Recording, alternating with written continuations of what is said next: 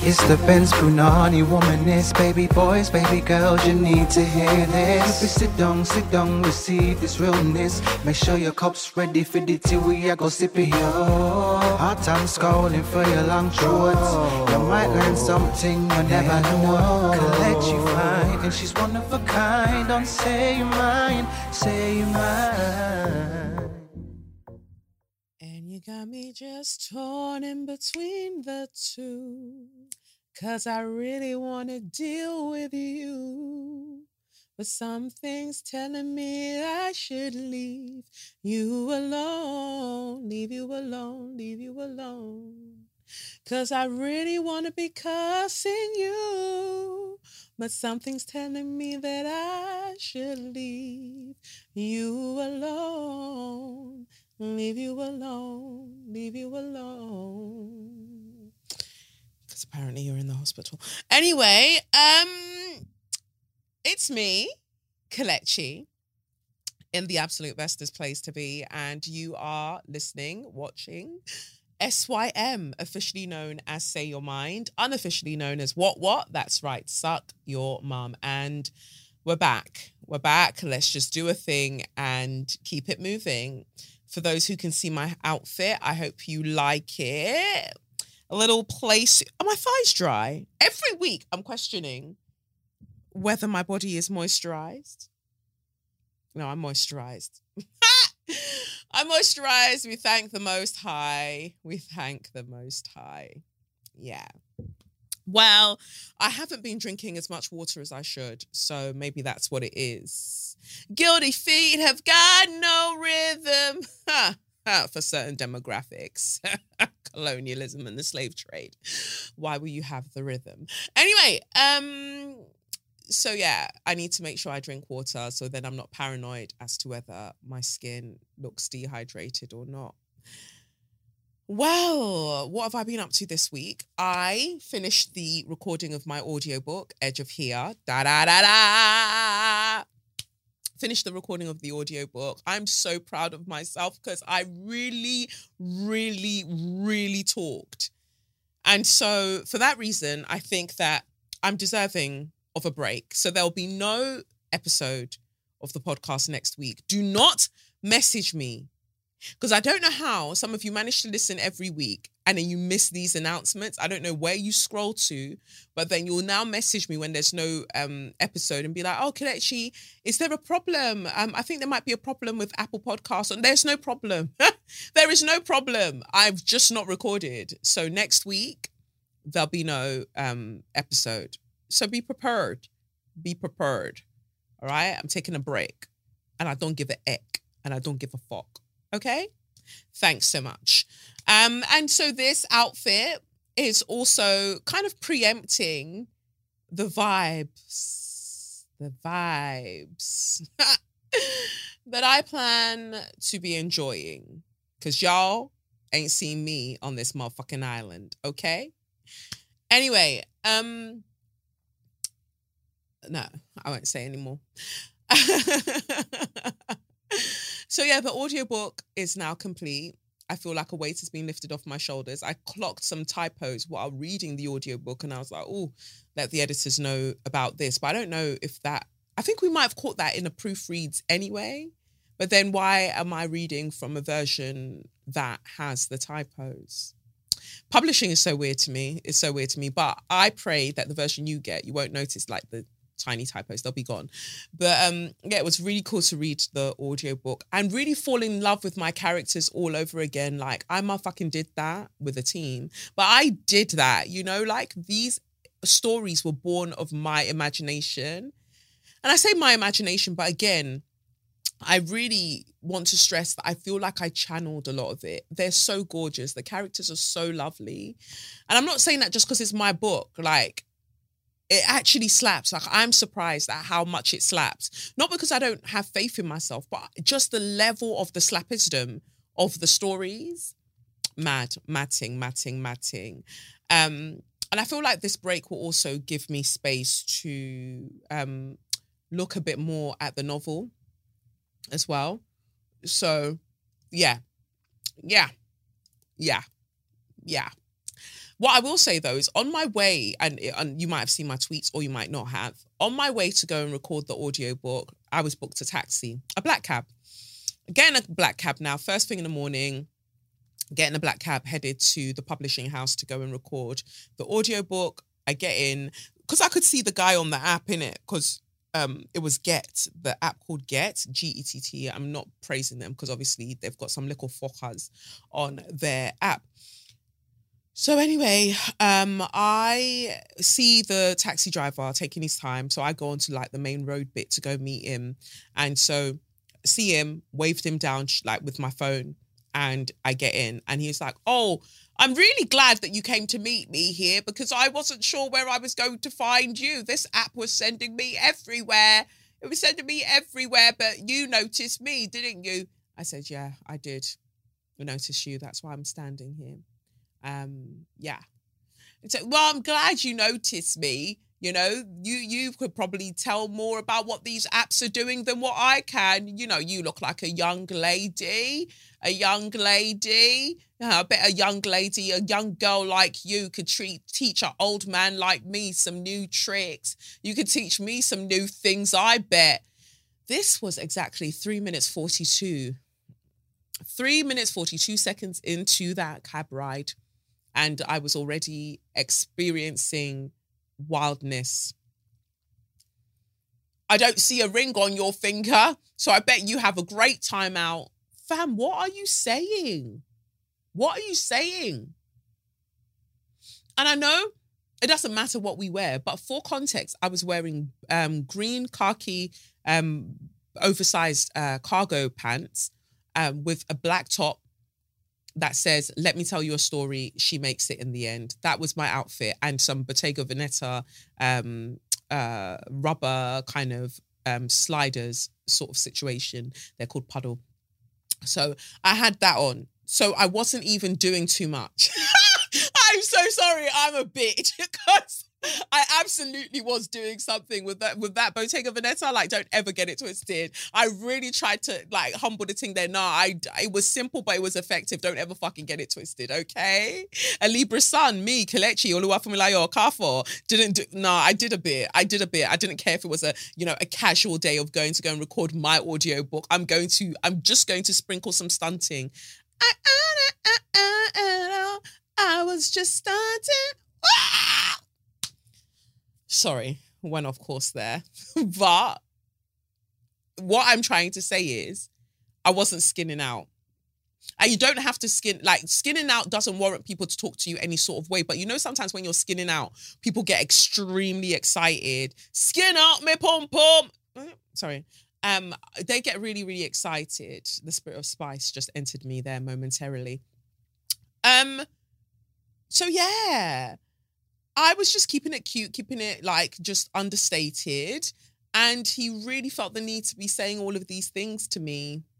And so then as he's driving now, he's just lamenting and swearing. I want to know, like, when you white people, you white listeners of this show, when you lot get into taxis, do they automatically just start swearing when you lot are in there? Because I don't feel like they do. The number of black cab drivers, when I step in there and they see me, a black woman, all of their couth becomes on. They become so uncouth and they just start swearing and talking anyhow. And I don't get it. So anyway, he's talking. He looks at the address of where we're going and he goes, oh, publishing. So what do? You're a publisher or whatever. I said, oh, I'm going to narrate an audiobook. What? They're letting you narrate an audiobook. When I sound like this and you sound like that, they're letting you narrate an audiobook. You're having me on. But then again, these companies these days, they are bending over backwards to be diverse.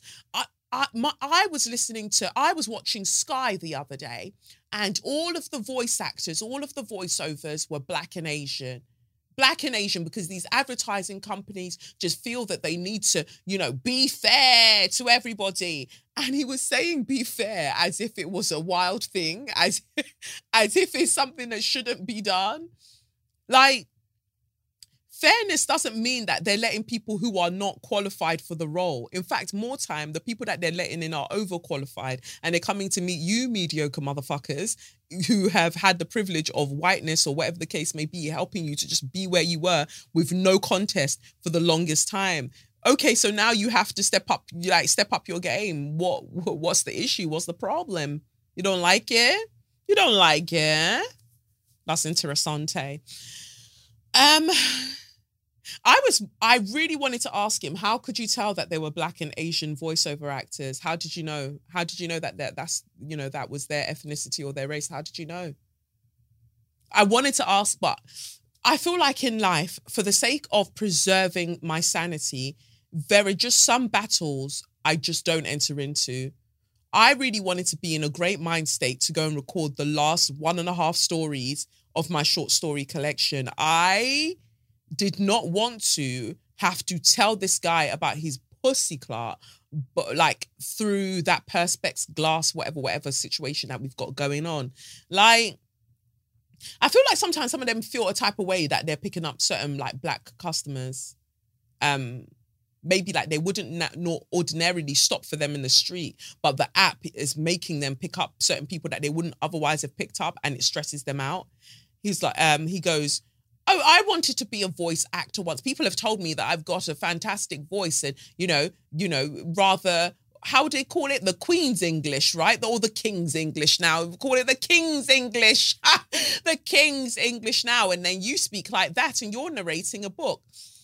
I just thought, if I begin to drag your pussy clot, if I begin to drag you today, you will go where? To casualty. I just continue to apply my lip line now because I can't come and kill myself. For racism in this country, I cannot come and kill myself, okay? He then says, well, to be fair, Stephen Fry gets all of the jobs, doesn't he? He books all of the voiceover work for Sainsbury's. You can't move for hearing Stephen Fry's voice over the tannoy. Why are you angry at everybody? If you wanted to be a voiceover actor, what was holding you? Oh, no, I could have. I guess I could have. But it just means that, when, people like you, the Black and Asian people, when they're booking these jobs, what it does mean now is that people like myself are out of jobs. Fam, what are you talking about?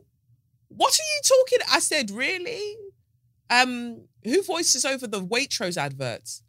Because basically, as far as I understand it to be, if you feel like you're hearing a Black or Asian person voicing something, there would usually be a specific type of product that they're being asked to do, where generally the things that you feel might appeal to you will still have a white actor, because most things are voiced by white actors. So nobody's out of a job. Oh, well, that's I'm just talking about what I've seen, because I do pick up a lot of advertising execs, and I think that they are stressed these days, having to consider being diverse when they just want to hire talent. Why do you lot think that diversity is estranged from talent? Like, what is wrong with you, fam? Like, I hate to break it to you, you're not that talented. You're not that talented. The only reason you've been able to do certain things for so long is because other people were kept out deliberately. Now that they're coming in, it is what it is. Like, step your pussy up. Like, I just hardly responded, but he will just kept going on about, a young girl like you must know some things you could show me, that you could teach me. I feel like that bothered me more than the actual racism. Like, what are you doing? Because now if somebody smashes your head on your steering wheel, they'll say that you've been attacked. But what are you doing? Ugh. I couldn't even bring myself to tell him that I was going to go and voice my audiobook. I just thought, you know what? You're already like losing it as it is. Like, let's not make it worse before you can write? So someone like you can write? Gosh. I remember the good old days when you lot weren't even allowed. Like, come on, I don't even... I needed to get to that destination to record the audiobook in one piece. I did, like, if I told him I'd written that book, he might have just crashed into something, God forbid. You know, so jealousy is really, really doing some people, and it's making them just say wild things that aren't true. But whatevs. Just making sure that everything's recording, because you know how this system likes to do with me sometimes, but it seems like everything is fine. Everything's all right. I feel like I've said enough. So I told you that I'm not here next week. I've hoped that you've managed to pre-order your book, that you've got your tickets to the live show. I've got another announcement that'll come out maybe when I'm back. So I feel like we might as well get into the tarot for this week then, since we're all here. Why not? You know, I hope you're having a good Monday. Like, things are nice and great for you. I say good Monday, good week, whenever you're listening to this. This is a timeless reading. No, it's not. Let's see. Well, the tarot reading is a timeless reading, but the subject matter, well, nothing's new under the sun, innit? So we're seeing what we're seeing over and over again. I feel like this laptop gets louder week on week. I don't know if you can hear it, but it just irritates me. I don't know if I need to get more memory on my thing. Anyway, this is the letter for this week. It's time for my Saturn return. Please help. Hello, Kelechi. I pray that you and your entire support system are doing beyond well. I hope your family and friends are thriving and everything is moving in a way where the silver lining is never too far away. I love that. I've considered writing this letter for such a long time. I wonder what's going on in the universe that made me feel bold enough to take the plunge today. I admire you and your boldness so much, and as a quiet, non-confrontational introvert, I've often wondered where yours and my paths would intersect. I will say, however, I was just listening to your Not Everyday Romance podcast episode, and there was something about the poem by Zackary Gabriel that you read, the one titled Comfortable, that made me realise, oh, that's where our paths probably intersect. Anyways, I'm a 27-year-old baby girl originally from South Africa. I've been fortunate enough to travel the world and be exposed to how beautiful yet harsh the world can be. I'm not dealing with anything particularly negative right now, but I've had my fair share of heartache. In fact, that's where my first bout with depression at 14 began. Everything around me seemed fine, but I had a certain deep sadness, and what made it even worse was my inability to pinpoint the root of it. However, I'm doing a lot better with regards to that now, and I'm writing this letter to you because I've begun my Saturn return, and I'm so curious about what's to come. I keep seeing warnings heeding about how Saturn, the planet, Saturn is the planet that really challenges people and puts them through a lot. In fact, my cousin, who is now in his early 30s, mentioned that it was an absolute awful time for him. However, my heart and soul don't feel rattled by this.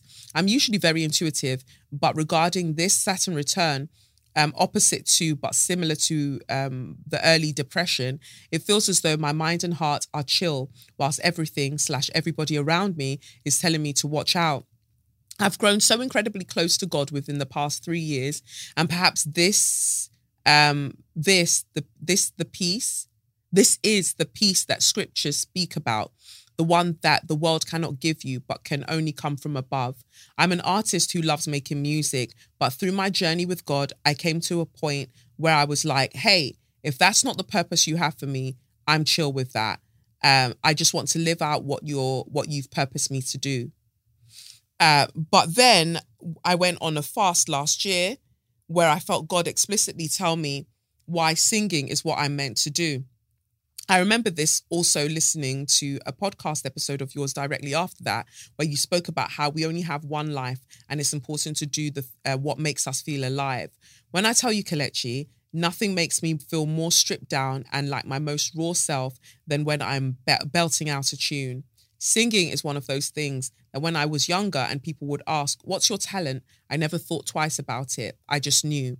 Anyways, I mention all of that because my Saturn is in my 10th house of career and public roles. And I often feel like a waking contradiction because how am I a shy introvert who also wants to sing in stadiums and arenas? I also want to start a family and find my person already, as I just feel like that part of my life is also dragging. Saturn, 6 houses away. I met someone last year who I thought would be my husband, but 3 months into being together, he decided he actually wasn't ready to be in a long-term relationship, and so we broke up. I kind of recognize that that with the life I'm trying to build right now, perhaps a partner wouldn't be the best thing because I like to lose myself in relationships, as that's oftentimes the best way I feel like one should experience them. Sometimes it just feels like so many things are desired, but there's not enough time. Please advise on this Saturn return and anything else Spirit may want me to hear that I may be missing. I'm all ears. I've attached my star chart and other details below and would appreciate any feedback, even if it's just one sentence. Thank you again for being so bold and magnificent. You are so one of a kind, and I'm so incredibly grateful that you're following your dreams. Thanks again. All my love, baby girl. Thank you, baby girl. First thing I will say is like, it's so funny how people perceive me. I'm very introverted. Notice where you see me do things. I do things in like isolation. I make this podcast alone. You know, I make my videos after my runs alone.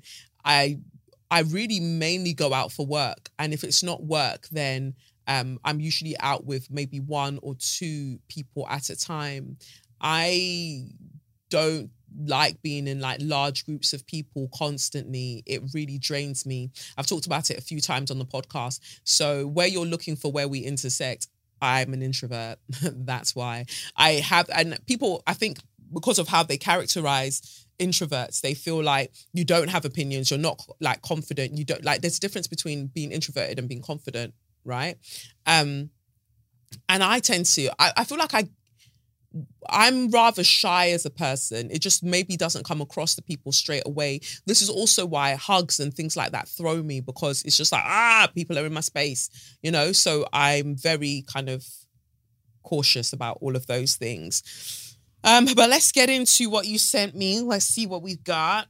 What I will say, I keep saying what I will say. What I will say is that if you've got a Pisces 10th house, because Saturn's gone into Pisces, I've got my Jupiter in Pisces. So that's also what probably like resonates with you as well, my Jupiter. Let's see what we got. Now, I had to... It's only been... and it also absolutely makes sense that you would want to sing. Pisces rules the voice as well. And Neptune rules Pisces, right? And Neptune is about show business. It's about the ethereal. It's about, you know, like think about the sirens in the ocean and the singing and stuff. And Neptune obviously ruling the sea. So it absolutely actually does make sense. And Neptune ruling those things that allow us to participate in like the suspension of disbelief. So that's why people talk about, you know, drugs and this and that. It moves you away from reality. So then, yeah, I'm just giving you examples of how it does make sense that you could be introverted and still want to perform in front of large numbers of people, because what you want to offer them is a release. What you want to offer them is elevation, spiritual elevation of some sort. So previously, Saturn was then in your 9th house, your 9th house being Aquarius, you learning a lot from people and probably learning a lot through technology. So and you said over the last 3 years, your relationship with God grew, and that's what the 9th house deals with. Essentially, it deals with our understanding of religion, dogma, our belief system, as well as higher education, literally higher education. So whatever is higher in terms of our understanding is what the 9th house deals with. And so you've just had Saturn there helping you to figure out what your belief systems, how they operate. So then it's moved into your 10th house where you figured out what you believe in and kind of found a way to ground yourself and structure yourself spiritually in that regard. And then now we're looking at your career. So now you've gone into your career. So it's like, I know what I believe. Now, how do I put it into the work that I do? That's really it. I've said it. I'm sorry. It's getting me mad. I really hate doom and gloom astrologers. Like I've moved away from certain people because I really fucking hate doom and gloom astrologers. Stop doing it to people. Like, there are so many iterations of how a planetary energy can play out. This is why I feel like I felt more called to learn more astrology myself, because I think that my insight and my perspective that I can bring to things and through the experiences that I've had in life just means that I'm not going to say things to people that's unnecessarily going to worry them. You can caution people. You can let people know that, well, this might be a possible challenge and this might be this and this might be that. But again, this is why it's important to understand that, like, people can only meet you as far as they've met themselves.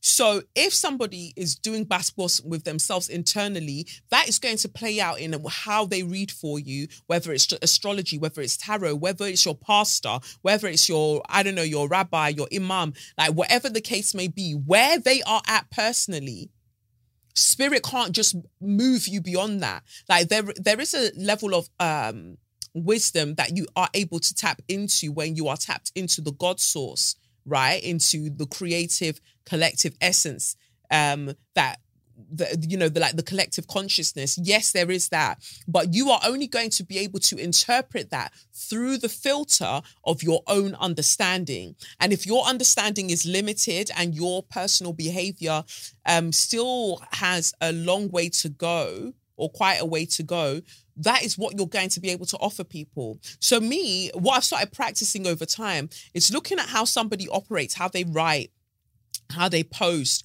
how they read generally. I start paying attention to that, where they are sort of in their life, if I'm privy to that, to know whether it's a good time to go to them for reading or for any sort of anything, because I can't trust that what they're going to deliver is going to be what I require. So I say all of that because Saturn return, sometimes it is harsh on people. It is. That's life.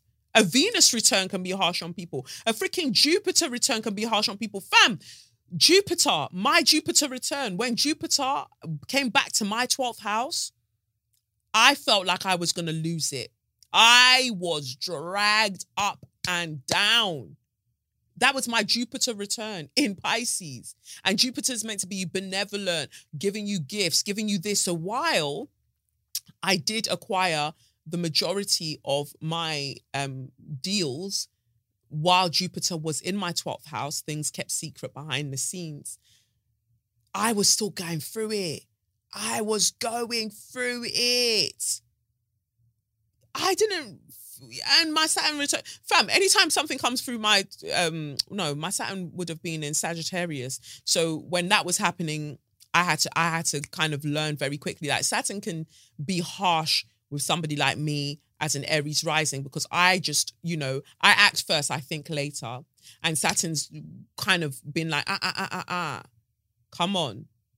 Think about things before you say them. What are the long-term implications of what you're about to say? Saturn really taught me how to back my chat. Like, if you don't know, shut your mouth. Think about it. Go and read up about it. Because Saturn and Sagittarius for me. Go and read up about it and then come back to do the thing. So I say all of that because any planetary transit can be hard based on the makeup of your birth chart as a whole, and also based on the societal dynamics that we are navigating at that particular time, right? Based on the socioeconomic status that you find yourself in, how you're racially minoritized or majoritized, whatever the case may be. Like, there are going to be personal and there are going to be political things that also impact what kind of return you have. And I love that you are so open and receptive to what this transit will mean for you, because I actually think it's going to be great for you. It's probably just going to help you because it's your 10th house of public facing roles and your vocation. It's going to help you hone in on how you want to shape your singing career.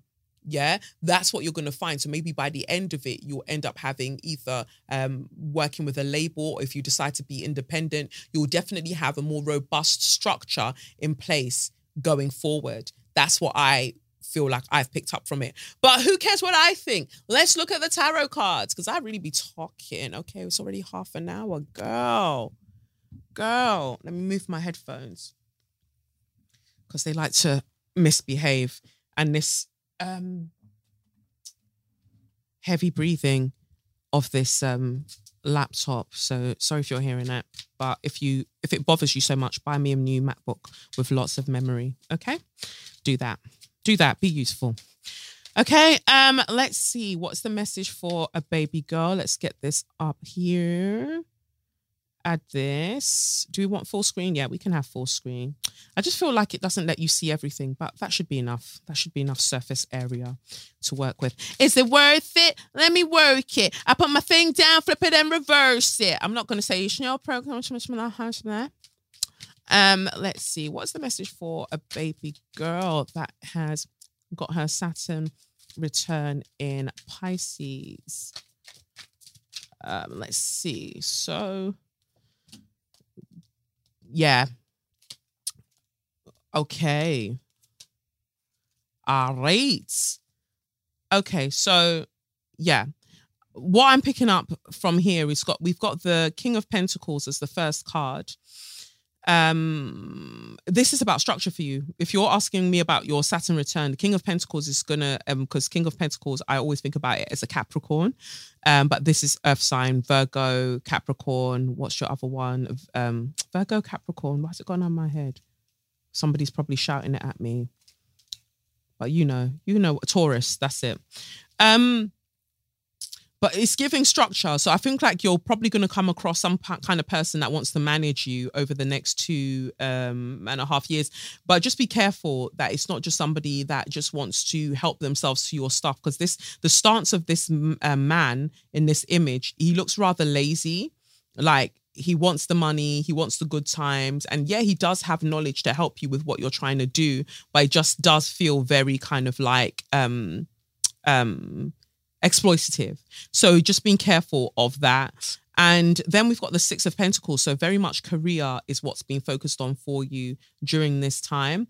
If you notice the woman, and green is here quite a bit. So I think that, there's a lot of heart chakra energy that you're going to have to pay attention to, like what your heart wants based, as opposed to, or what your heart wants in conflict with or in comparison to what will sell. All right. So you're going to have to find that balance between, because people will advise you. I have a feeling that somebody might listen to your music, and while your music, I imagine, is beautiful, they'll be like, oh, maybe make it this way because this is what's popping on these social media sites, and do this and do that. You've got to stick to your guns. Don't let money, or don't let the illusion of what is going to sell stop you from making what you want to make. Stay true to you. Because if you don't, we've got the Five of Cups here, you're just bound to come across disappointments. Yeah, you're going to be disappointed if you try to do things any other way than what speaks to your heart. And also to remember that just because something is, just because something is our calling doesn't mean that we're not going to meet frustrations, that we're not going to meet rejections, that we're not going to be disappointed along the way. Like, I know in my heart of hearts the things that I'm called to do in this life, but that doesn't mean that I don't get pushback. That doesn't mean that some days aren't fucking hard. So you've got to keep your head up, yeah? Keep your head up and don't lose hope. Don't lose hope on what is to come. Let me just shuffle and see what we've got from the Dickhead in Recovery affirmation card decks. I really see that you are all buying more of these cards these days. Not the headphones dragging me backwards. Jesus Lord. Let's see what card we've got. Beautiful. So the card we've got here is turn it up. There is strength in letting go of what no longer serves the path that my soul is on. So yeah, I feel that because the 10th house, 6 houses away from that is your 4th house, right? So opposite that is your 4th house. So I imagine that what you'll be experiencing then, so that would be what, Virgo? I feel like what you'll be experiencing then in that regard is things changing in your family dynamics. Yeah. Because while one thing is popping somewhere, while structure is being made somewhere, it's going to get you somewhere else. All right. So I feel like there's going to be some kind of, whether you're, I don't know if you already have moved out, if you said any of that from home, there might be that also happening as well, is what I'm sort of picking up from there. Let's see what card you've got here. To the sea. Travel. More travel for you. More travel for you. Number 7. Okay. I feel like that number 7 is a number of like establishing yourself and also standing your ground. And so I do feel like there's going to be some kind of shift with your family over the next little while. The Oracle's message here says, isn't it wonderful when you feel yourself in the flow of life, when events and conditions seem to engage you in a way that is fluid and effortless? This card reminds you that going with the flow is exactly what you need to do right now.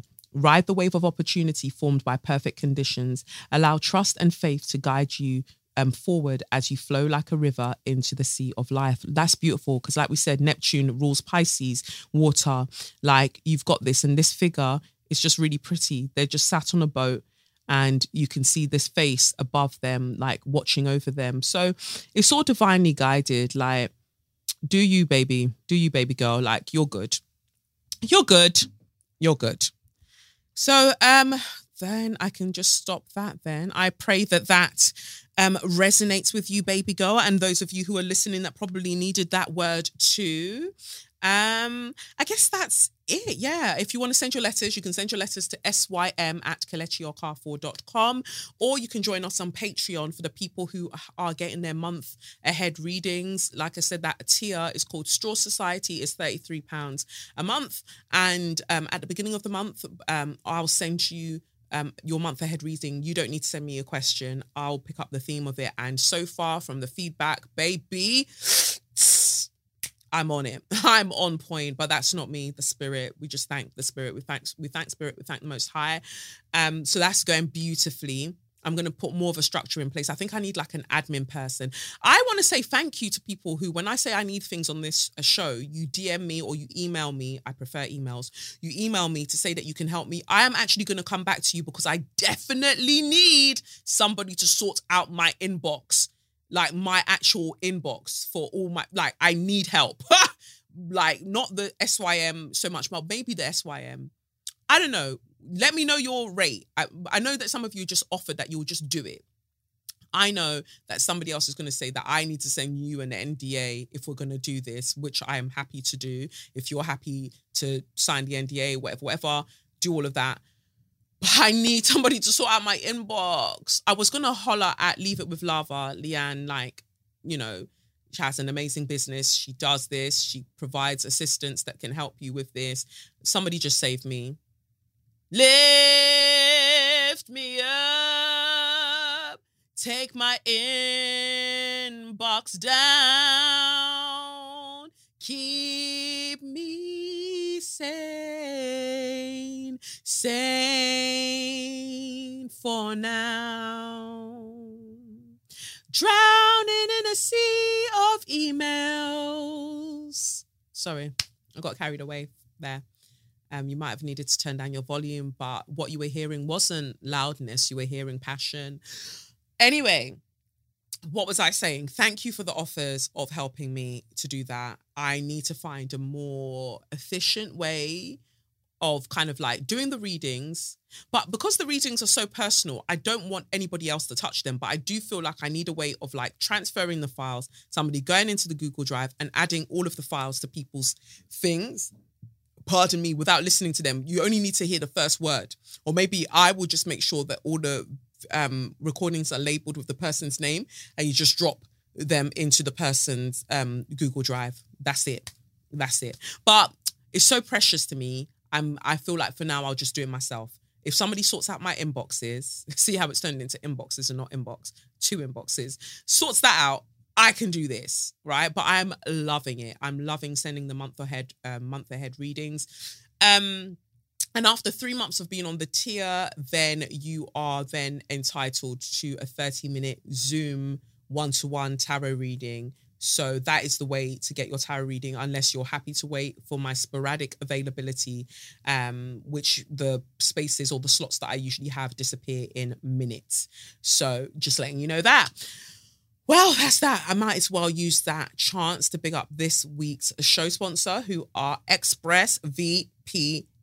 Is that an N? Anyway, yeah, I'll big them up now. What you gonna do? What you gonna do when big tech comes for you? Big tech, big tech.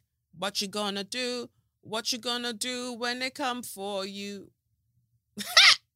We've had lots of conversation about big tech companies and what they are doing with our data, whether it's profiling, surveillance, data harvesting. There's just lots of things to not like about those people, the tech giants. But what can you do about it when you rely on so many of their products? And what are you going to do when the things can arrive the next day? Well, the good news is it doesn't take much for you to take a stand.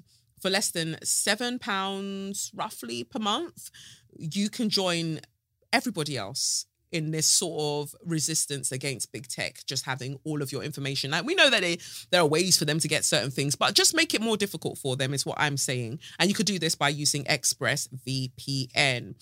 How do you think that big tech companies make all their money anyway? Well, it's by tracking your searches, your video history, and everything you click on, and then selling your personal data. It's not from the products they're selling. It's from you. They're selling you, babes.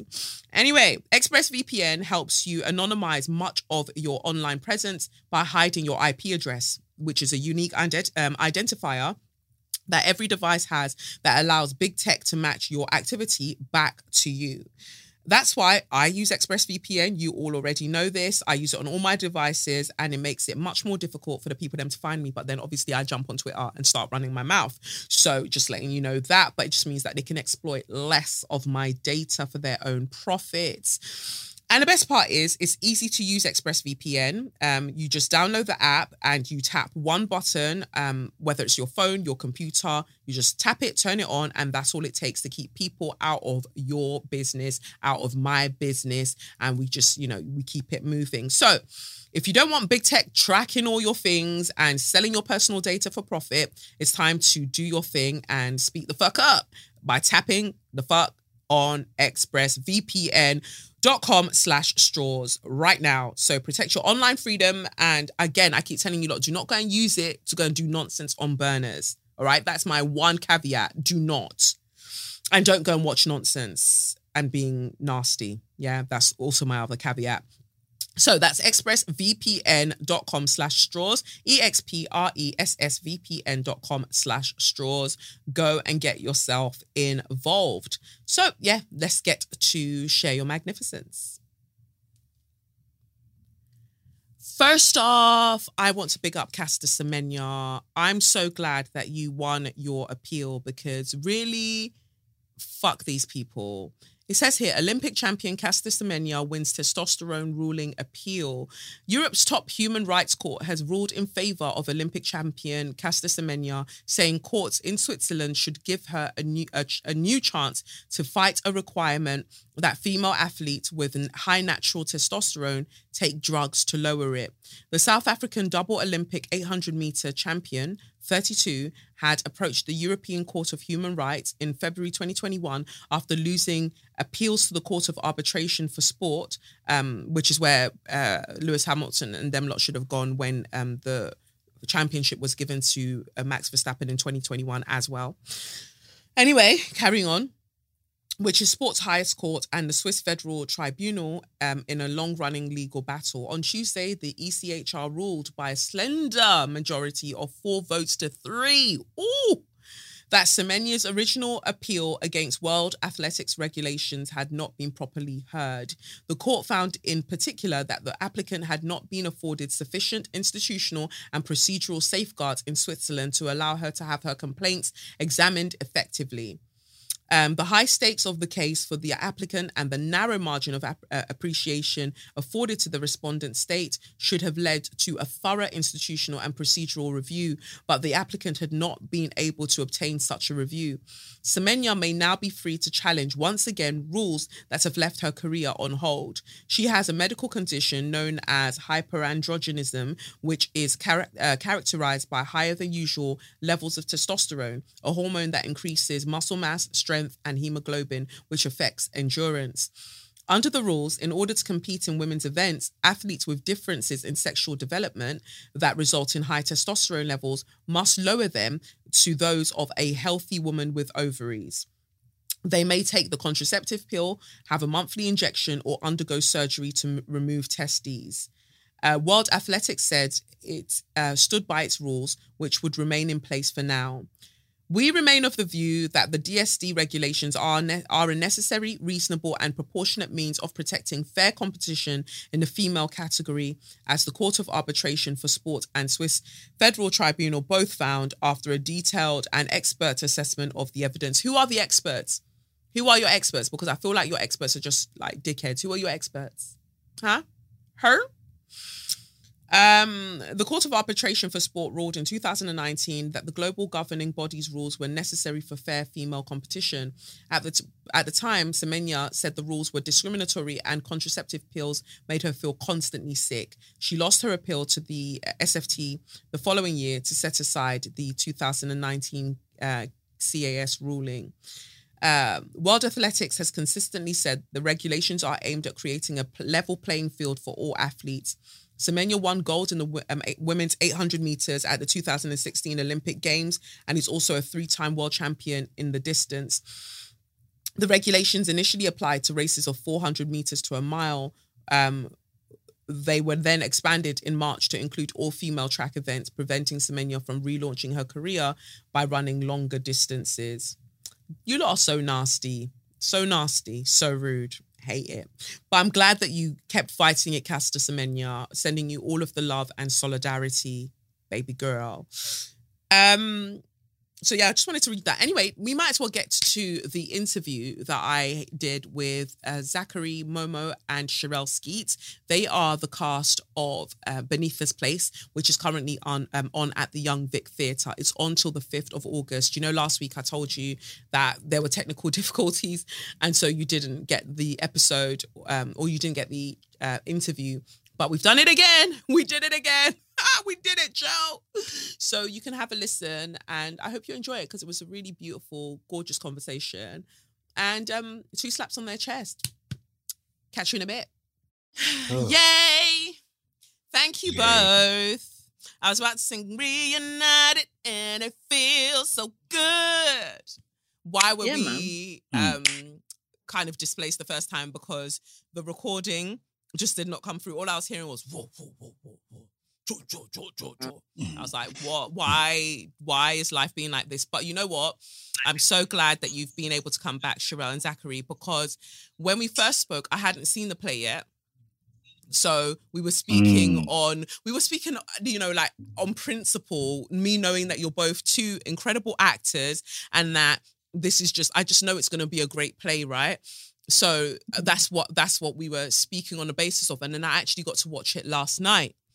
Now we can really talk. So I feel like everything happens for a reason. So first off, I just want to say, my God, congratulations to you both and to all of the cast and crew and everybody, to Kwame, to everybody, because what you've done is amazing.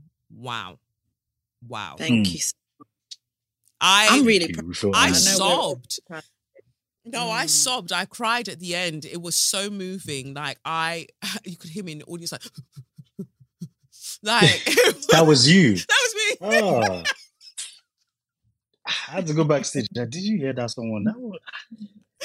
Just make sure they get one of the ushers. Get the ushers to just go and check on her in the interval. You were probably in the interval that went, Yekpa! Yeah, I was having the best time. I was having the best time.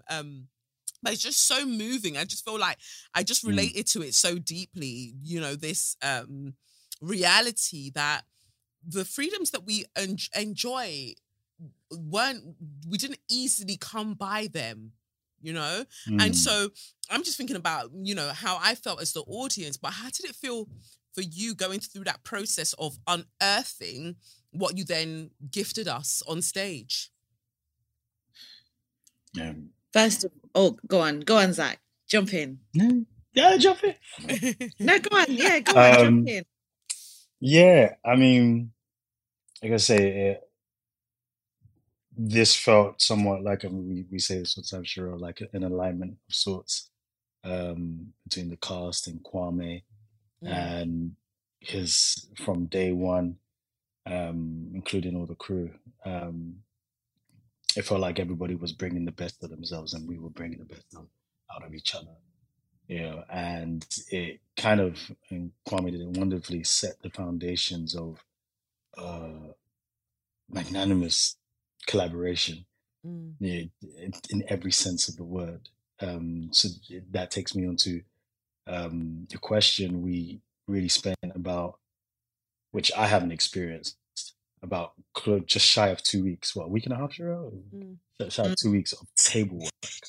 Okay. You know, just sitting at a table before we even got anything up on his feet, just sitting at a table and just chopping it up about the text, play. Obviously, we read through it, but everything was a question. Everything was a question. Kwame is the writer and director. You know, he would do this thing whereby, you know, the director's in the room right now. The writer's not here. You know, and what the director says is different from what the writer says, but it's, you know, it gave a sense of freedom between director, cast to cast. You know, there was no hierarchy in a sense. There was, you know, there was no wrong answers. You know, there was just questions that we all had to delve into, and it really, really was beautiful soil for us to, like, kind of, you know, nutrient dense soil for us to plant different seeds and unearth and find layers. So that was the beginning stage. Yeah. I love that. How's it for you, Cherrelle? Something that stays with me that Kwame said that I hadn't necessarily thought about, but I think it's as a Black artist, I think the biggest thing that we have is our lived experience as our superpower. And I say that in terms of this play. Playing Beneatha was my dream role. Like I wanted to play Beneatha from like many years ago when I first watched it at the Belgrade Theatre. As a Raisin in the Sun, yeah. Sorry, as a Raisin in the Sun, where the character originates from, and then obviously we get to this, you know, older. So that was the first thing. So it was like, kind of getting over the fear, and then kind of moving through it. And then again, like what Zach was saying, just asking lots of questions even before we stepped into the rehearsal room. For me, it was about having that sense of ownership and letting go of the imposter syndrome, and really being able to just relish and enjoy and honor this character and honor this story. Just putting myself to one side, you know what I mean? Like, you know, and really just making it about the work, and then just having the joy of collaborating. Like, it's been every day I relish in getting to play on stage with Zach. Like, it's just such a gift to portray this couple that are so deeply in love with each other in a time where there is so much turmoil and uncertainty, which is the heart of what Beneatha goes on to do in the second act. It's always centered in love, even when she has to like cuss people out and do this, you know, 10 steps ahead. All of that is rooted in the relationship that she had with her husband, and also her deep connection and wanting to search for her own identity. which, you know, it's just a gig. It kind of ticks all of my boxes, and it's very rare that you get to do a gig that it does that, you know. So it's nice to be able to be in a piece of work where all of that is celebrated, and the whole company, the cast, the creatives, the crew are amazing. So much detail has gone into this work. Like you said, 2 weeks of table work. Beat by beat, we have spoken and had many anecdotes bestowed upon us. To know when the writer is in the room, we can ask him questions about, so when we say this, what does this mean? Because a lot of stuff is in subtext of the play. Yeah. There's a lot of subtext that some audience members will connect to. Some of it will go straight over their heads, and that's okay. That's what I love about this piece of work. That there's layers to it. Yeah. It's so layered. We found out that we've had audience members that have come like 3 times to watch the show already. I'm coming back. I don't know what you all have going on, but I tend to see plays twice anyway. No matter what play it is, I always go and see it twice, just because there'll always be things that I missed the first time. You know, when we think about the framing of how we engage with theatre or how we engage with any sort of art, the framing is also what day did I go? What else did I have on going? What did I have going on that day? Who did I go with? What happened? Which usher did I meet when I was coming in? Like, all of these things impact it. So I always go twice just to be able to see, okay, what's the constant thing that happens, you know, in my experience here, and then it helps me to gauge where I sit with it. But off the bat, from the visceral emotions that kind of were evoked in me and from me, like I can't wait to see it again, because there's so much that I want to discuss about it, especially being Igbo and Yoruba, and, you know, seeing the effects of the, you know, consequently the Biafran War and all of that, how everything played out, to see how you both conveyed these characters that were at the helm or the precipice of what was about to unfold. Yeah, I feel like it really, really touched me deeply. And I'm so glad that you mentioned subtext, because I wanted to speak about that, the art of dramatic exposition, right? And how, in terms of what I've really, really enjoyed as somebody that loves theatre, is how you didn't give too much away. So even if your words said something, it wasn't, you didn't go too far, you know, because there were things that we heard early on, like when Zackary says heroes, you know, I'm not going to say what he said about heroes, but that was like, I was like, oh no. So how did you find that in the holding back? That, and is it the same every time you perform it? For me, it's like an unfolding. I think having those 2 weeks to kind of pull and pick and connect, I think it's been in the playing of it that actually making more of those connections. And it's always as human beings, it's always in hindsight where we look back and we're like, rah, yes, now I understand why I had to go through that. Or I know why I had to say what I had to go through that in order to experience this the way that I'm experiencing it. And I think the way that Kwame has written it has left so much room for that. So it's actually as older Beneatha, where, you know, 40, 50 years have passed and you're like, yeah, I get it. Like, I had to, Zackary had to, let me not. Yeah. Spoilers. Can't say that. Yeah.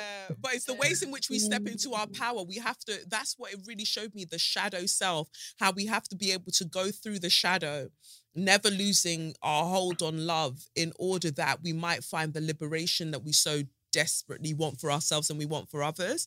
Because when we came back after the intermission, like, I was getting really frustrated with Beneatha. I was getting frustrated because I was just like, stand up. You even, like, the character says it to her, like, well, it's like, stand. I was like, come on. But then I had to start remembering that, you know, there was a line that stuck with me where it's just like, oh, you know, it's just going to go how it goes, and I'm going to play the fool. And then we had you playing the fool, and then we had imagery that's been on stage pretty much a lot of the time of when, I think he'll be back shortly, of when Black people are playing the fool, or people were depicting Black people as the fools, right? How was that to kind of temper the frustrations, the experiences that you would have had, because you mentioned like lived experiences earlier, to temper that with the character, sometimes, you know, like in a way of not overburdening the character? I think for me, it was about understanding what the mask, how the mask was used as a tool, and also being within that present moment. It's always about the given circumstances. So that allows you to be present as the character. Yeah. So even though for Beneatha, in the moments where she is carrying a lot, she's got her own secrets that she wants to reveal, and parts of her that she wants to conceal herself. She's wearing a mask. It's always about, who is this person? What are you doing here? What do I want from you? Yeah. What do I think you might want from me? And throughout that particular scene, she's trying to unlock that. So she uses the mask as purely as a tool. And that's why she goes on to explain why it's there. I think it might have been more of a challenge, I think, maybe for the other actor, because they had to dig deep. They had to reflect on some of their own stuff and struggles, and even some of their own pushback. I think Kwame created a really brilliant environment to open space to share the things that they needed to speak about. And how was that for you though? Because that's what really came across to me on stage, that there was tension. The tension was necessary for the kind of for the narrative to move along, right? But these are very, very real conversations. And I often wonder sometimes, you know, when white people play certain characters that are very resistant to change, right, that are rather ignorant, when they play these characters, do they understand what the issue is with that character? Or is it sort of like, this is just another gig, so I'll say, I mean, I know that you can't answer for people, but I know that you, or just in the breadth of the career, the wonderful careers that you've both had so far, generally speaking, have you sort of come across that where it's just like, my person that I'm playing alongside here, do they get it? Like, do they get it? Do they get what's going on right now? Like, what do you think? And I think one of the things that we caught very early on, and I say we, Cherrelle and myself, was how the Caucasian cast members were in from the jump in. And in being as in to ask questions of themselves, ask questions of us, ask questions of how the text is representing, you know, what is the text trying to say, you know, really, and delve into not just the history, the politics of things. And, you know, I remember us having to even describe, you know, kind of define the origins of Karen, you know, where Karen comes from. That came from a question of what is this Karen, you know? Oh, interesting. So it wasn't just there was a semblance of, this isn't a job, you know. There's real, true emotional investment, and I'm sure that's for most actors who go on the stage. There's an emotional investment, so there was already a semblance of therein. So when you have that foundation of therein, you know, it and like Cherrelle said, it, you know, Kwame bred this open and safe place to be vulnerable. And since they were invested, we're all invested. Things that came up were shared as opposed to held. Things that came up in emotionally, you know, like, because you know, and I won't ever speak for another actor's experience, and I won't speak on their experience. But what was clear was the commitment to want to get to know. Okay. You know, and want to get to know from their perspective as well as our perspective, you know. That's kind of, you know, and Cherrelle, you were saying, oh God, what were you saying? That your experience. I was actually going to speak on just the value of having Professor Nicola Rollock in the room. Because as actors, you know, we draw on our own personal experience, and we have access to a drama therapist and stuff like that. But it's so natural for us to always draw on our personal experience. I think having Professor in the room, not only as our cultural consultant, but also with her professor hat on, where she was able to give the theory, to break it down for our Caucasian cast, to explain to them, this is the thing, this is how it is applied, and this is how it looks. So there was always that kind of example. So there was almost like lectures happening at the same time alongside the work. And even examples of the Mark character, who is the director of African American Studies. These lecturers, these directors or leaders of, you know, ethnic studies, they exist. Loads. And they're going out there. There's loads out there. So she was there to contextualize and just say, listen, these are not cartoon characters. These are real people. And I think it is, again, I was having this conversation this morning with someone else, and they were saying, oh, you know, are we living in a post-racial society? And I was like, how can you say that when we don't even know our history? We don't, how can we even have the conversations when we are not even able to access information, you know? When we can't name what it is. You're trying to move past a sickness that you cannot name. Where are you going? Why are we so in a rush to get to the post and we're not in the present? Like, it's weird. Exactly. So I think it was great, I think, for us to also, obviously, we have to accept this is set within an American context. Yes. But it's great to share this story to also a British audience. We've had quite a lot of American audiences in as well, but also us as Brits in the room to talk about it. And because it's almost like we're looking a little bit ahead in regards to, because there is more language that the Americans have, that we and also dialogues that are more likely to happen in an American context that we're not having here. That we're being denied. Exactly. Yeah, we're being denied. And I think that the fact that we get to do it in a rehearsal room, I was sat there and I was like, this is just so valuable. And a lot of the time I realized I was there to listen. I didn't really have much to say because, like I said, our superpower is our lived experience. I don't know what it feels like to be, you know, in my 70s. I have examples around me, but I know what it feels like to be a Black woman, and that's where I'm starting from. So there was a lot of stuff that had to be explained that for me, I thought was just a given. But of course, not everybody knows that the same way I don't know Zach's full experience, and he would have to express himself and what it is to be a Black man. So there was a lot of that. And then also those conversations affected the text. So we were saying that some lines that Beneatha says got put in during previews. Wow.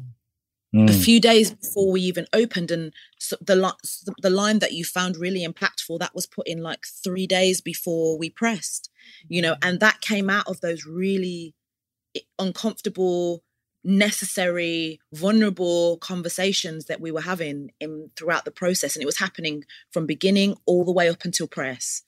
Yeah, no, thank you for that and for that insight, because it really helps to shape my experience and my understanding of the play. And I look forward to, you know, other people, listeners coming to watch as well, because it is so beautiful. And because of you both explaining this to me, it makes a lot of sense then, the way that the tension could be kind of conveyed on stage, because it felt very, very real and it was done so well. Mark was my absolute favourite, the white liberal director of Africa. I was like, yeah, of course, this is how you behave. And then without the mask, it still all came out anyway. It was beautifully done, beautifully executed by you both. I can't wait to come and watch it again before you close. What, 5th of August, is it? 5th of August. Yeah. No, I can't wait for everybody to get down and see this. I was already tweeting about it, posted on Threads. I was just like, if you haven't booked a ticket, do not tarry. Be quick and go and get your ticket. Wait, hold on. Define tarry. What's tarry now? Is this a new one? No, to tarry now. Do not waste time. Do not delay. Be quick about it. The quick comparison. Quick fast. Okay. No, you were both amazing. Somebody asked me that came to see it last night. They were really fascinated by your hair, Zackary. So is your actual hair locked? Yeah, my actual hair is locked. Oh, and so then what you have at the beginning is a wig. Yeah, it's a wig. Real hair. Yeah. Okay. My loctician actually made the wig. He's wonderful. Oh, that's sick. Yeah, he made the wig, and it's the same texture as my hair and everything. Yeah, it looks really, really natural because it was another black person, like literally another black person. They were like, wow, the makeup team is so great because like they managed to change his hair so quickly. I was like, they just locked it quickly. I was like, do you know how long locks take? Like, what are you saying?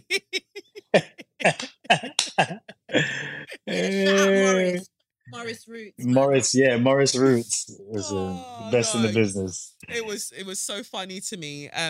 And there's without, and it's so challenging to discuss because we don't want to give spoilers, but I do want to say that the way that you both switch up, whether it's in terms of age or whatever you do from the first act to the second act, in terms of physical theatre, like you absolutely bodied it. Like it was beautiful. The pace, the gait of the characters, like just things that I could appreciate as another actor. Like, no, that, whew, chef's kiss. Well done.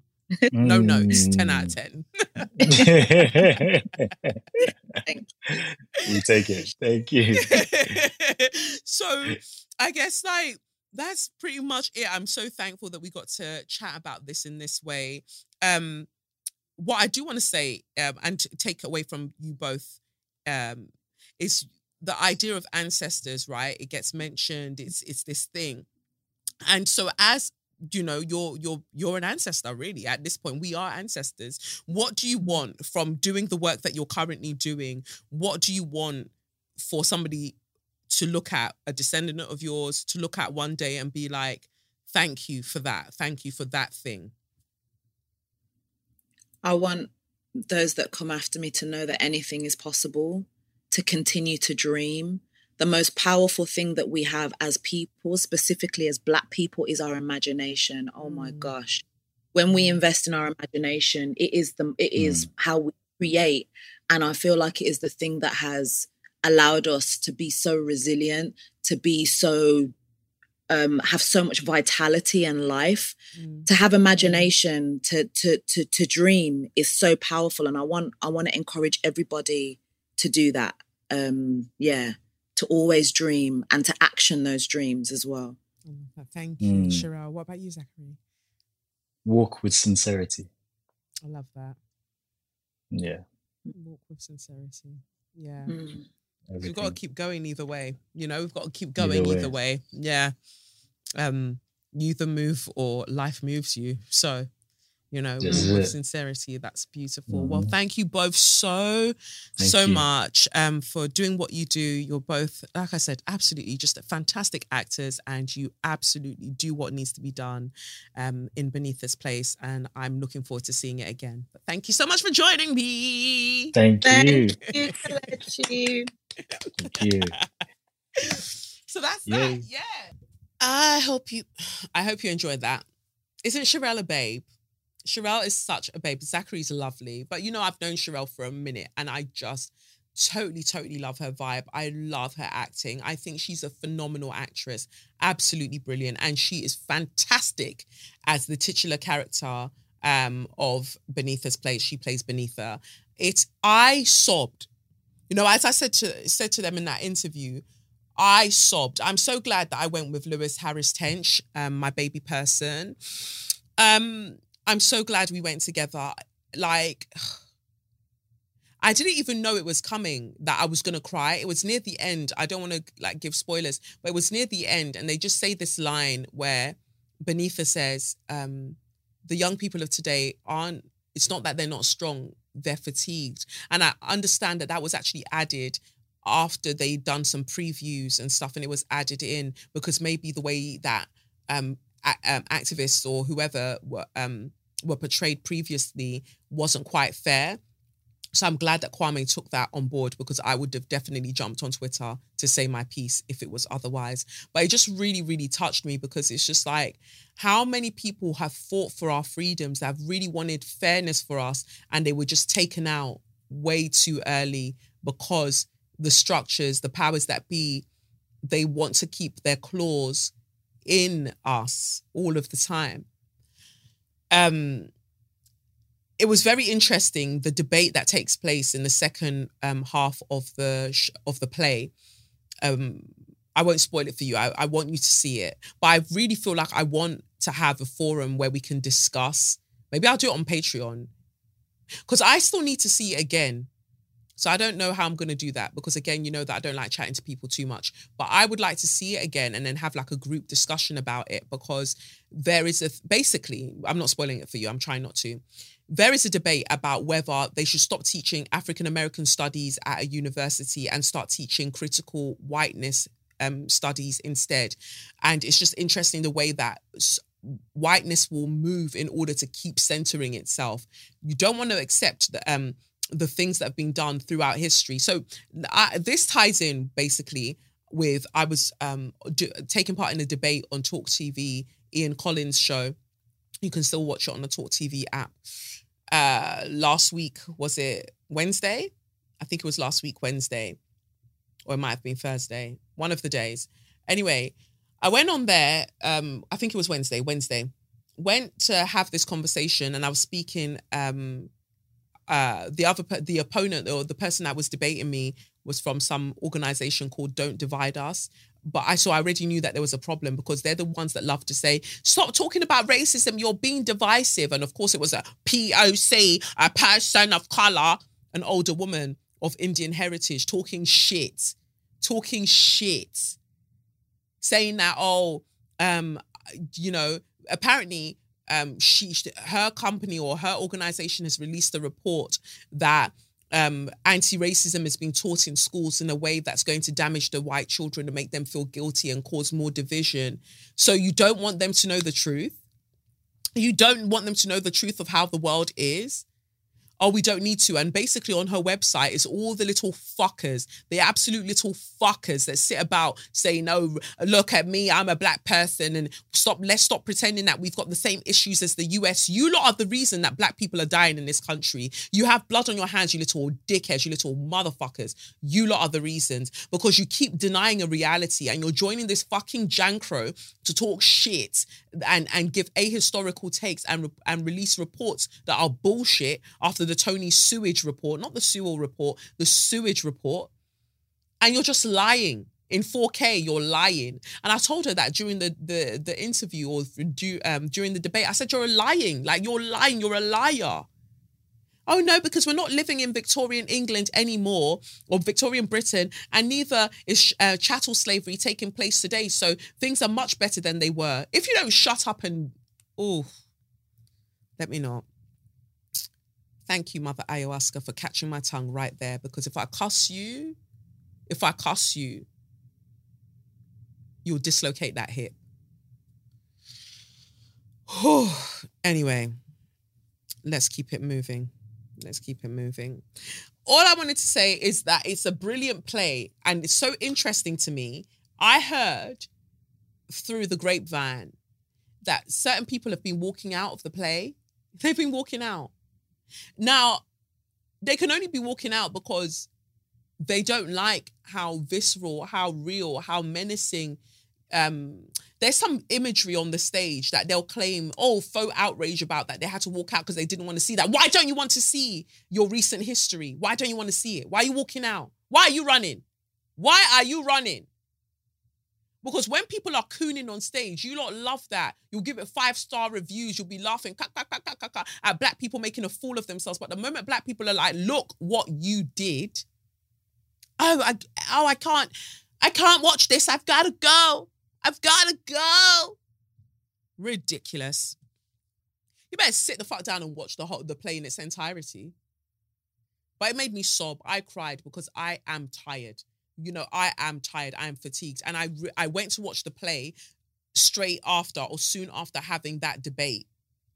where I'm having to kind of almost lose my cool because this POC, this BAME is talking shit about things that viscerally, immediately, urgently affect Black people.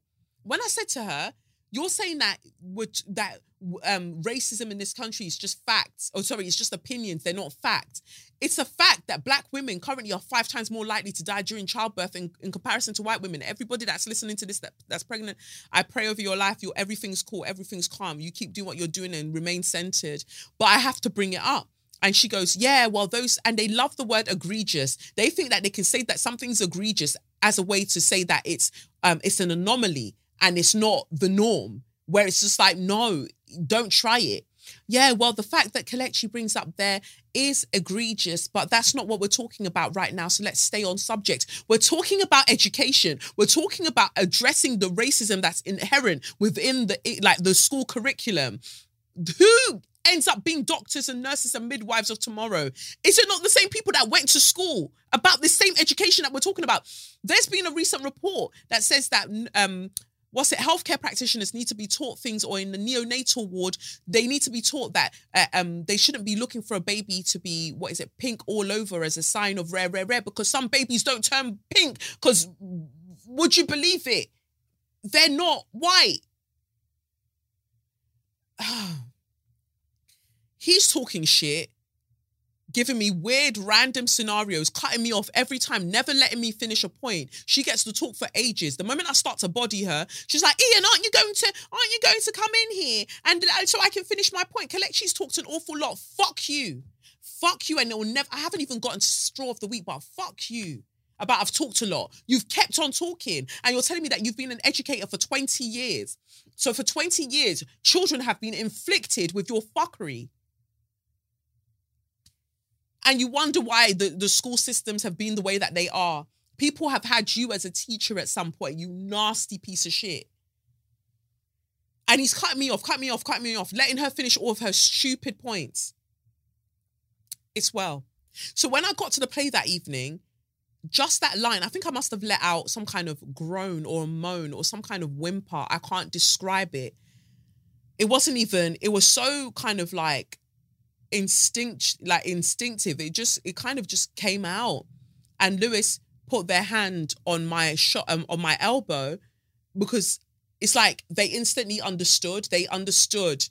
And then I think that's when it just hit me. I started sobbing. I wasn't going like, like I wasn't loud, but I just couldn't control it. Like I was heaving. Like I was so overcome with emotion, because it's just like I was saying last week, this stuff is exhausting. Doing this is exhausting.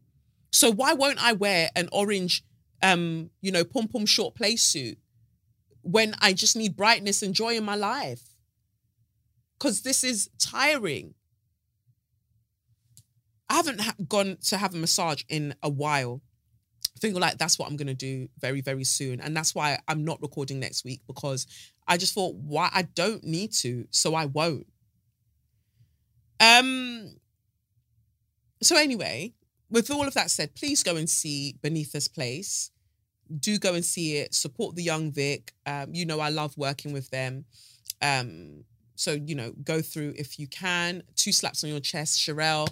2 slaps on your chest, Zackary. And to the entire cast and crew, the whole company, well done on a brilliant, brilliant job.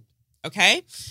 Anyway, let's get to So You Mad. So You Mad, it was revealed to us that Hugh Edwards was the BBC presenter that had been suspended based on the allegations that I talked to you about last week. Apparently, everybody's saying that the Sun newspaper, they're on some bullshit, that they're just looking for trouble. And the Sun's like, well, no, because this and this and this. All I have to say about this situation is nothing. I'm saying nothing about this situation. That's it. Officially, I'm saying nothing. Randomly, though, it's got nothing to do with this. I'm just talking randomly now, just off the top of my head.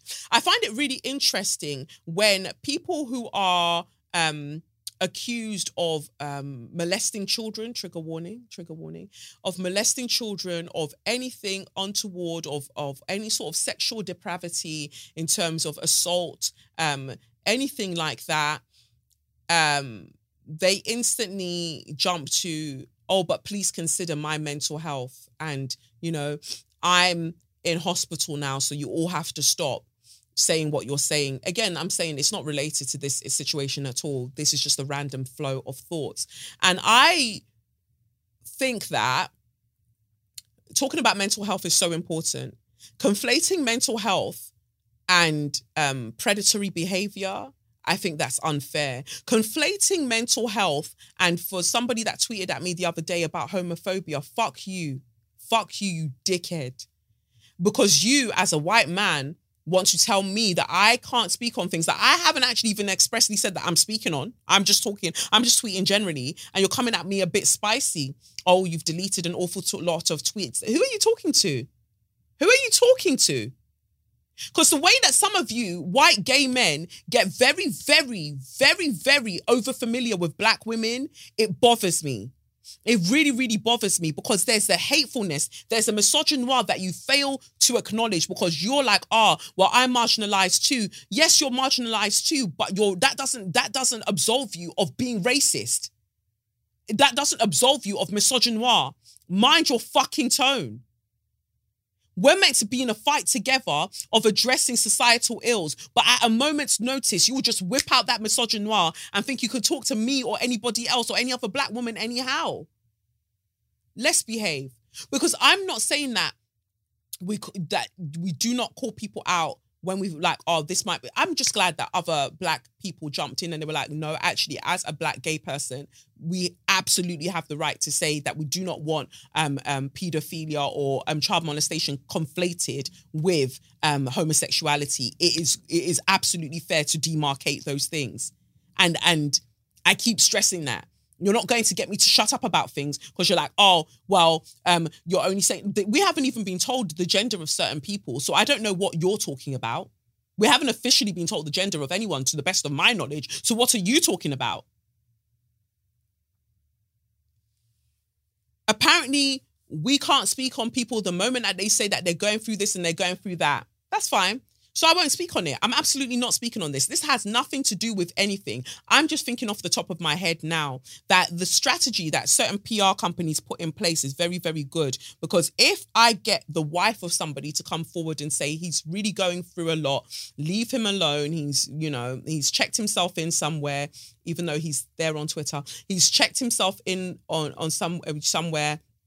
And he's going through a lot. What you're presenting to me is that we're a solid front, that there's nothing wrong. We are together in this. He's a good person, a great person, rare.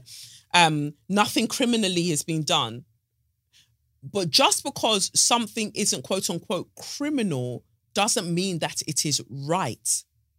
Because do you just magically start talking to these people as they become of age? Do you just suddenly appear? You didn't know them before, you just suddenly appear in that moment? Again, I don't know, because I'm not speaking on anybody. I'm just trying to understand here. I'm just wildly just talking about my thoughts randomly. It's interesting to me. I'm not in any way going to support any stupid rag bitch of a paper, of any rag bitch of a tabloid over anything. But based on the things that are said to be known as facts, something still doesn't feel right to me.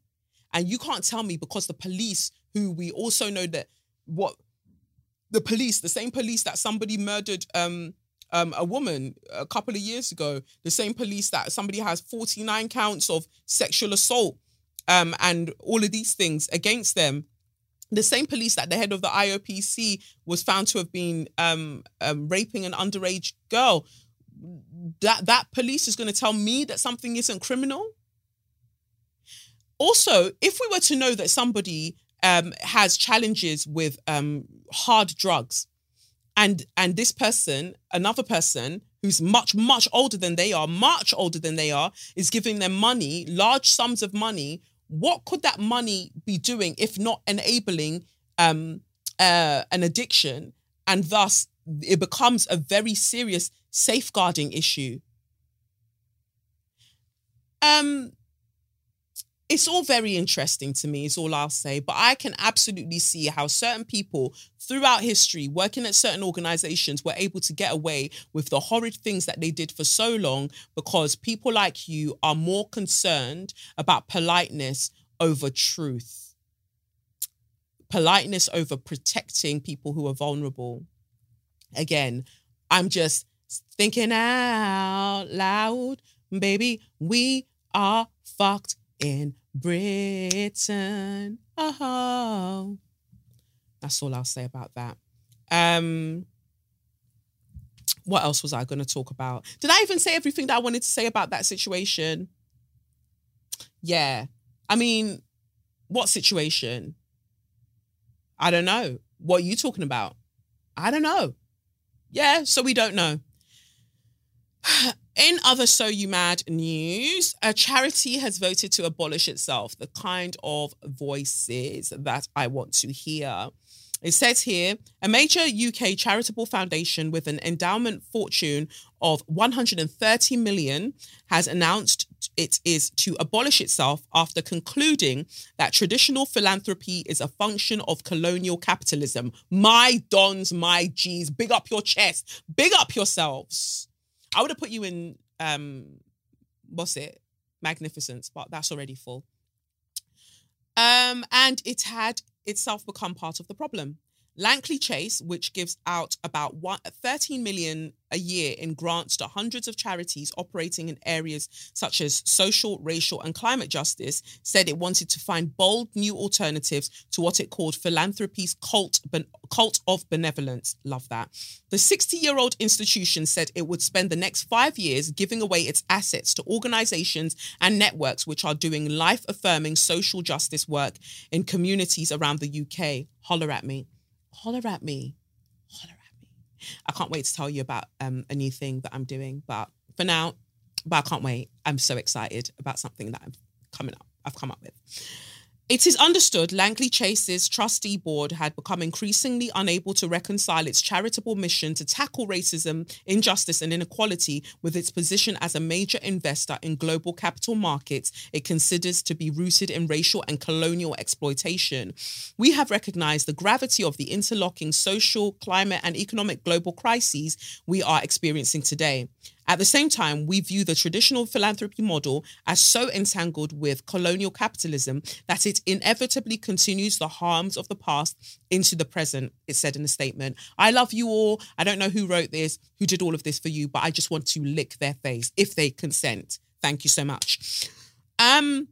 It's added, we will relinquish control of our assets, including the endowment and all resources, so that money can flow freely to those doing life-affirming social justice work. We will make space to reimagine how wealth, capital, and social justice can coexist in the service of all life, now and for future generations. Although rare in the UK, the kind of radical reimagining of charitable funding announced by Lankley Chase is more common in the US, where experts say decolonizing the endowment is a much more active debate in philanthropic and community circles. I can't wait for you to read the full story of allyship in Edge of Here, because I literally have this sort of scenario. But you know me, a baby girl, always ahead of the curve. We know not everyone will agree with this decision, and we are not saying every endowed foundation should follow our direction. However, we believe that the case for profound change is now impossible to ignore, and each of us must find our answer. This is ours, Lankley Chase said. I love you all. In a foresight of how it might begin to redistribute its assets, it announced it is to give £8 million, around 6% of its total endowment fund, to the Baobab Foundation, a funding body created in 2021 by Black funders to grow resources for under-resourced grassroots UK Black and African community organisations.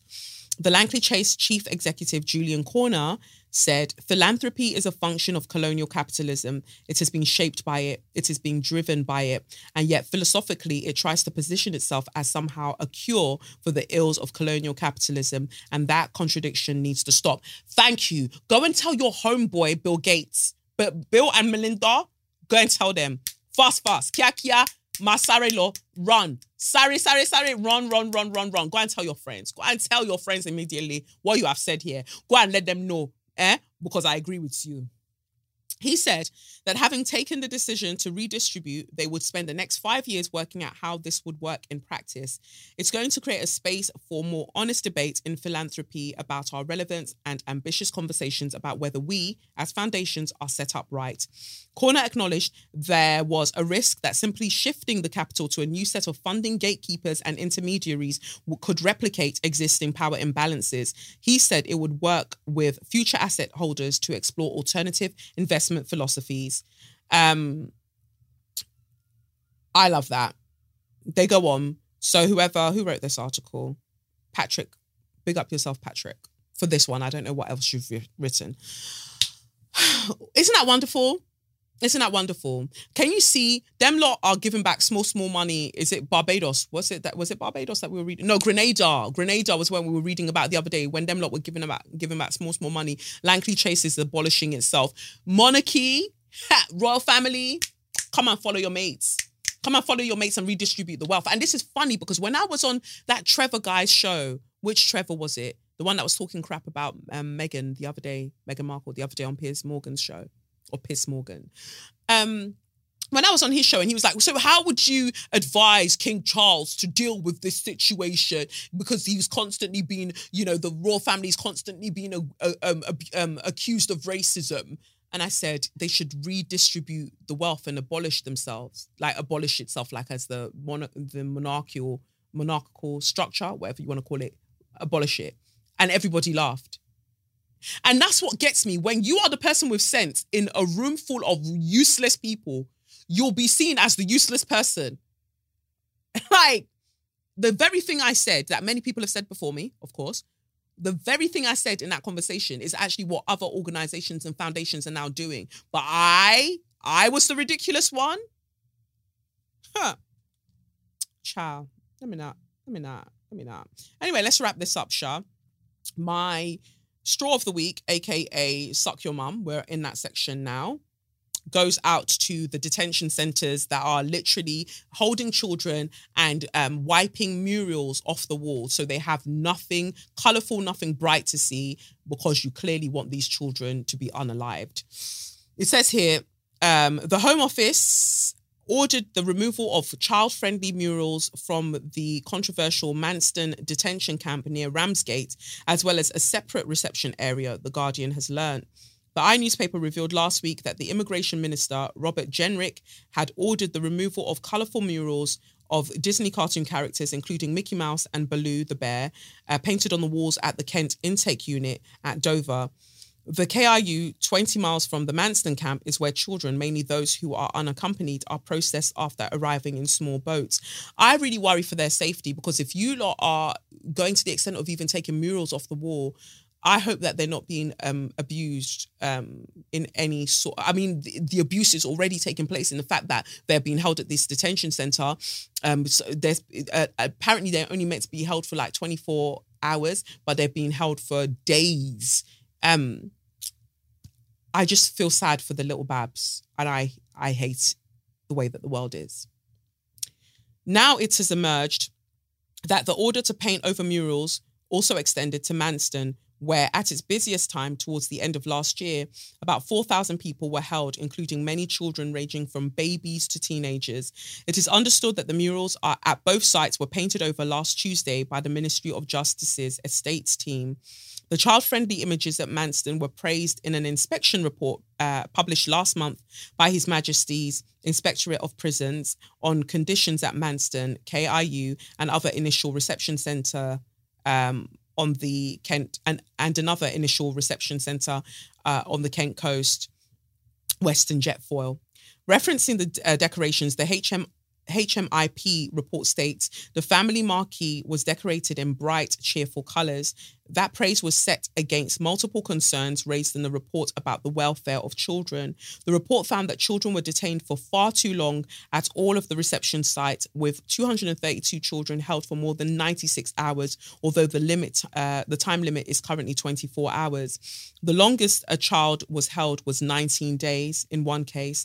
A 17-year-old girl who had a 10-month-old baby, she said, was conceived through rape, was held at KIU for almost 24 hours. It was initially reported that Jenrick had said the murals had to be removed because they were too welcoming. But on Tuesday, he told MPs they were not age appropriate for teenage migrants. However, the Home Office has admitted that unaccompanied children as young as 9 have arrived in the UK on small boats, and there is a family section at Manston that includes facilities for parents with babies and toddlers. So you're lying. At Prime Minister's questions on Wednesday, the SNP MP Peter Wishart called on the Deputy Prime Minister, Oliver Dowden, who was standing in for Rishi Sunak, to condemn the Home Office's decision to paint over the KIU mural. I don't think I've ever seen anything quite so grotesque as the painting over of Mickey Mouse on a children's mural, as was done by the Home Office in a detention centre in Kent. I just think it's disgusting. Like, how are you lot okay with this being your representation? Because when a presenter is crying that leave me alone, I love young boys, leave me alone, you'll shout up and down. You'll shout up and down, right? And we can't say anything. Cool. But why my whole thing is, why don't you care about the vulnerable people in these situations? Why do you always align yourself with the powerful people in this situation? I care and I don't care about the mural, because my thing is that why are people being held in these detention centres in the first place? Fuck a Mickey Mouse mural. Why are they being held there in the first place? Why are you being so hostile and nasty? Why? That's my issue. But if you're going to say that initially when they arrive on these boats or whatever the case may be, they will kind of process them through here, however you want to phrase it. You say that needs to be done, right? And then they'll be found safe housing and all of that. Once that's all done, fine. But that's not what you're doing. If you told me that you were doing that and then the murals were there, but you're not doing that. You're being horrible, and then you want to make it, you said it's too welcoming. A Disney characters on the wall, it's just too welcoming. Do you know the elements that they would have had to fight against, the fear, the absolute horrendous conditions that those young children, their parents and the older people, of course, but those young children, what they would have had to navigate to get there in the first place? And you don't think that they've already felt unwelcome enough, you don't feel like they've suffered enough, and you want to take off the Mickey Mouse and all of the cartoons, you want to take them off the wall? This is what I'm saying, it's never going to be well for some of you. Like, it's just never, ever, ever going to be well. And some of you lots, MPs, like, what's going on? I don't condone violence, but I just feel like somebody needs to just be like shaken about a little bit. Just like shake, because I don't get it. How is it that we're allowing this to happen in real time? Strikes are happening here. Strikes are happening here. Why is everybody being so apathetic? These are children. Children. And you're happy for this to be your representation? You're happy for this to be your member of parliament who's doing... mate.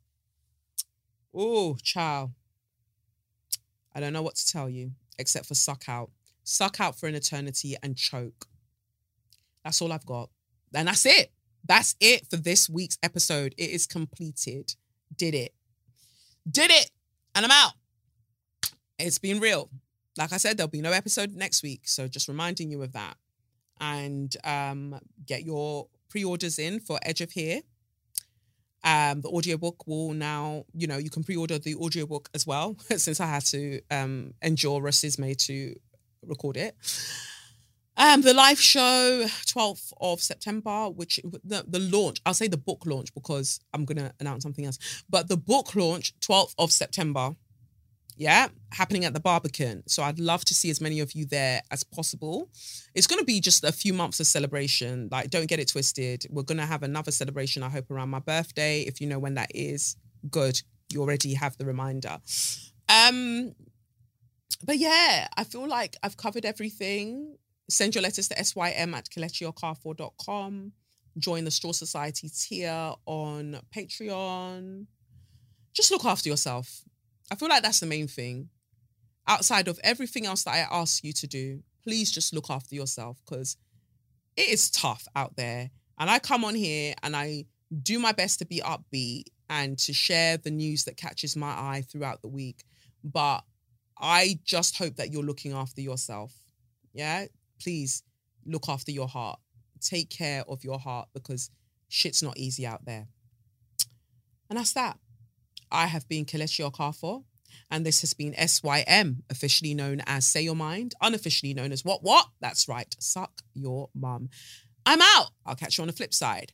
Peace.